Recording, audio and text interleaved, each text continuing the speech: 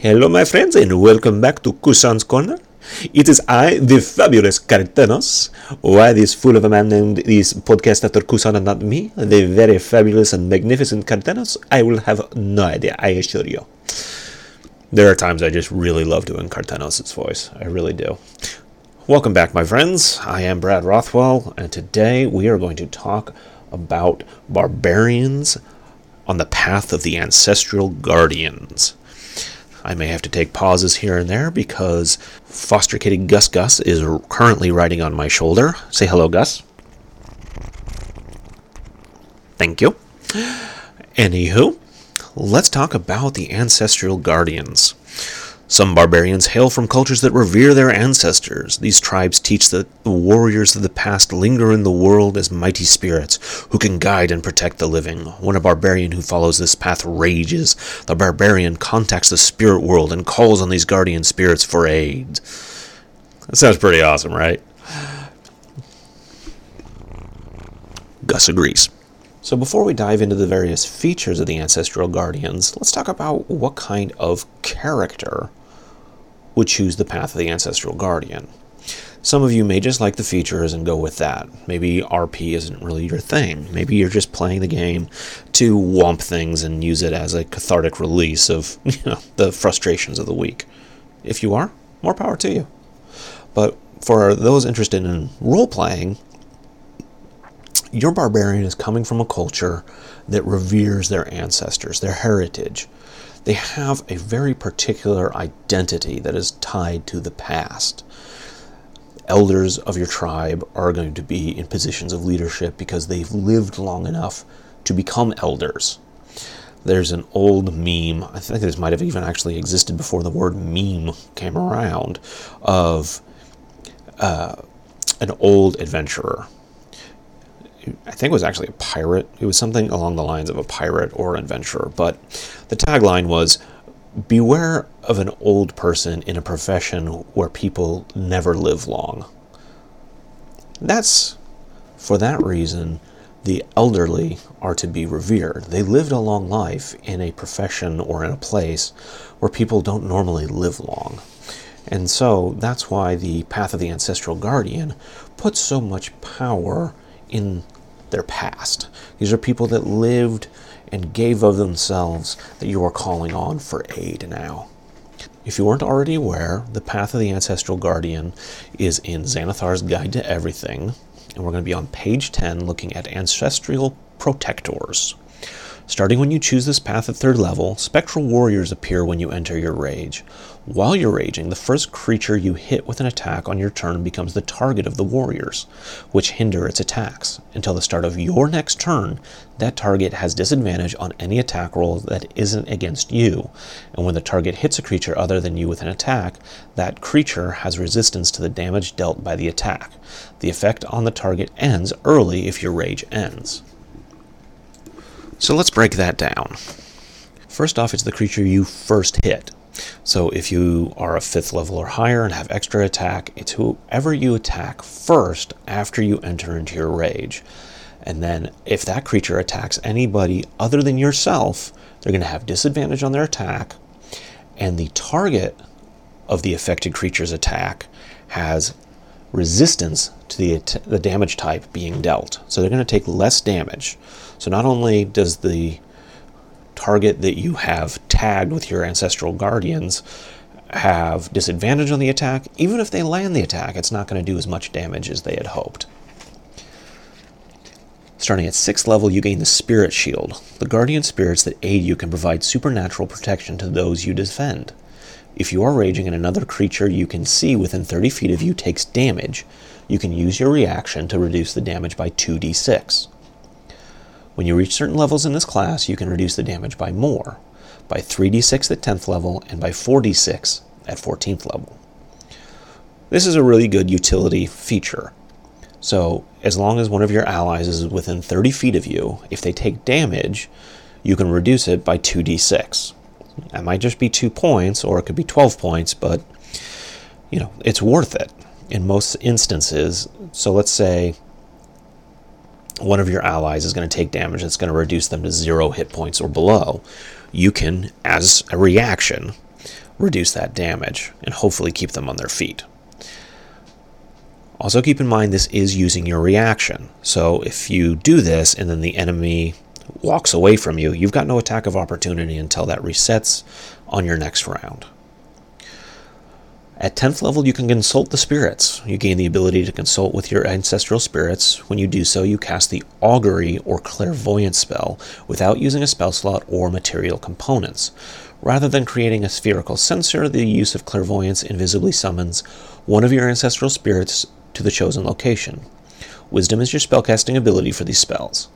After you cast either spell in this way, you can't use this feature again until you finish a short or long rest. So let's take a look at those two spells and see why you would choose one over the other. Looking first at Augury, it's a 2nd level divination spell. The casting time is 1 minute, and unlike the Totem Barbarian, you don't have to cast this as a ritual. You're simply casting it, but it is a 1 minute cast time. It does have verbal, semantic, and material components, but as we noted in the description, you don't have to have the material components.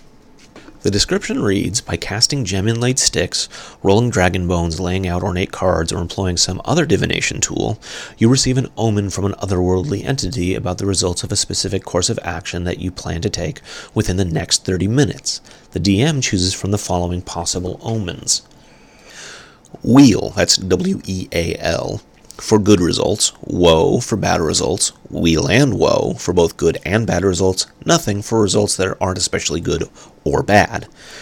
The spell doesn't take into account any possible circumstances that might change the outcome, such as the casting of additional spells or the loss or gain of a companion. If you cast the spell 2 or more times before completing the next long rest, there's a cumulative 25% chance for each casting. After the first, you get a random reading. The DM makes this roll in secret. Oh, you don't think that's fair? Well, tough luck, kid. That's D&D. So that's the augury spell. And so you're getting kind of a reading. How the DM portrays this could be, and I'm just saying this is one possibility, your DM is free to do how they see fit, is your ancestor appears and listens to your question. And let's say you're a Goliath barbarian, like Grog Strongjaw. One of your ancestors approaches you in their spectral form, fading in and out of reality, and you ask, will we be successful in confronting the Mad Mage of the High Tower? And it could depend on a number of factors, and so the spirit entity just shrugs, indifferent towards your question. And that's it. That's all you get. But maybe you're about to enter the fray, you've set up some traps, you've prepared specific spells that you know are going to be really powerful against the Mad Mage, and you ask the question right before breaking down the door and entering their inner sanctum, and you ask the question to your spirit guardian, will we be successful against the Mad Mage? And your DM, knowing that you're set up pretty good and you've done a lot of preparation and chances are good you're going to take this big bad evil guy that they spent so long preparing down in a matter of moments. And instead of just shrugging indifferently, the spirit of your ancestor smiles broadly and unlimbers their broad axe as if preparing to join you in what is sure to be glorious combat. There are a lot of fun ways to interpret the augury spell. Not just for you, but for your dungeon master as well.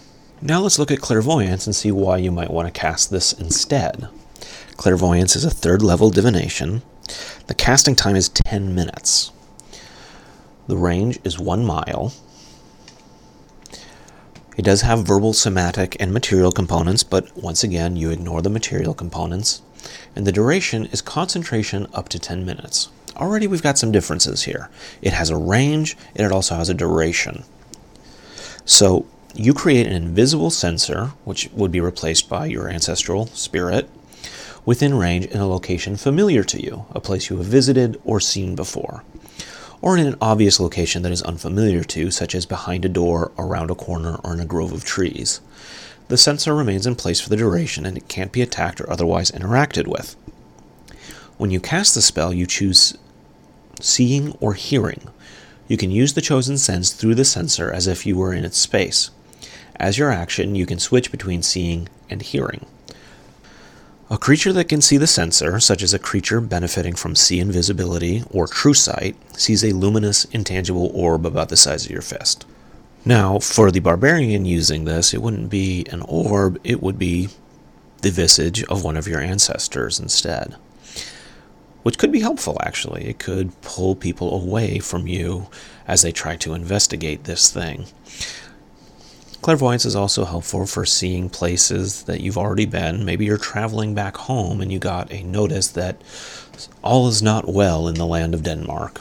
And before returning to your keep, castle, hovel, inn, wherever you're going, if you have an idea that there could be a trap waiting for you and you're familiar with the area, you can cast clairvoyance on it and you'll see what's inside, helping prepare you for any sort of ambush that's lying in wait. There are a lot of different opportunities to use clairvoyance, and the more creative you are in my game, the more I'm going to reward you. Returning to the subclass's feature, at 14th level you gain Vengeful Ancestors. Your ancestral spirits grow powerful enough to retaliate. When you use your spirit shield to reduce damage of an attack, the attacker takes an amount of force damage equal to the damage that your spirit shield prevents. You don't have to do anything extra. This is just essentially a bonus feature to Spirit Shield. So while you're in combat, if you use Spirit Shield and you're now at 14th level, which means you're going to be reducing it by 4d6, and let's say the spirits are with you and you roll all sixes. That's 24 points of damage you reduce to an ally, and you deal that as force damage back to the attacker. Hopefully they're not immune to force damage. And there you have it, my friends. That is the path of the Ancestral Guardians. I hope this is helpful to you, and you get a better sense of not only how to play the class, but also some fun RP potential you have with it. Until we meet again, may the Ancestors guide you.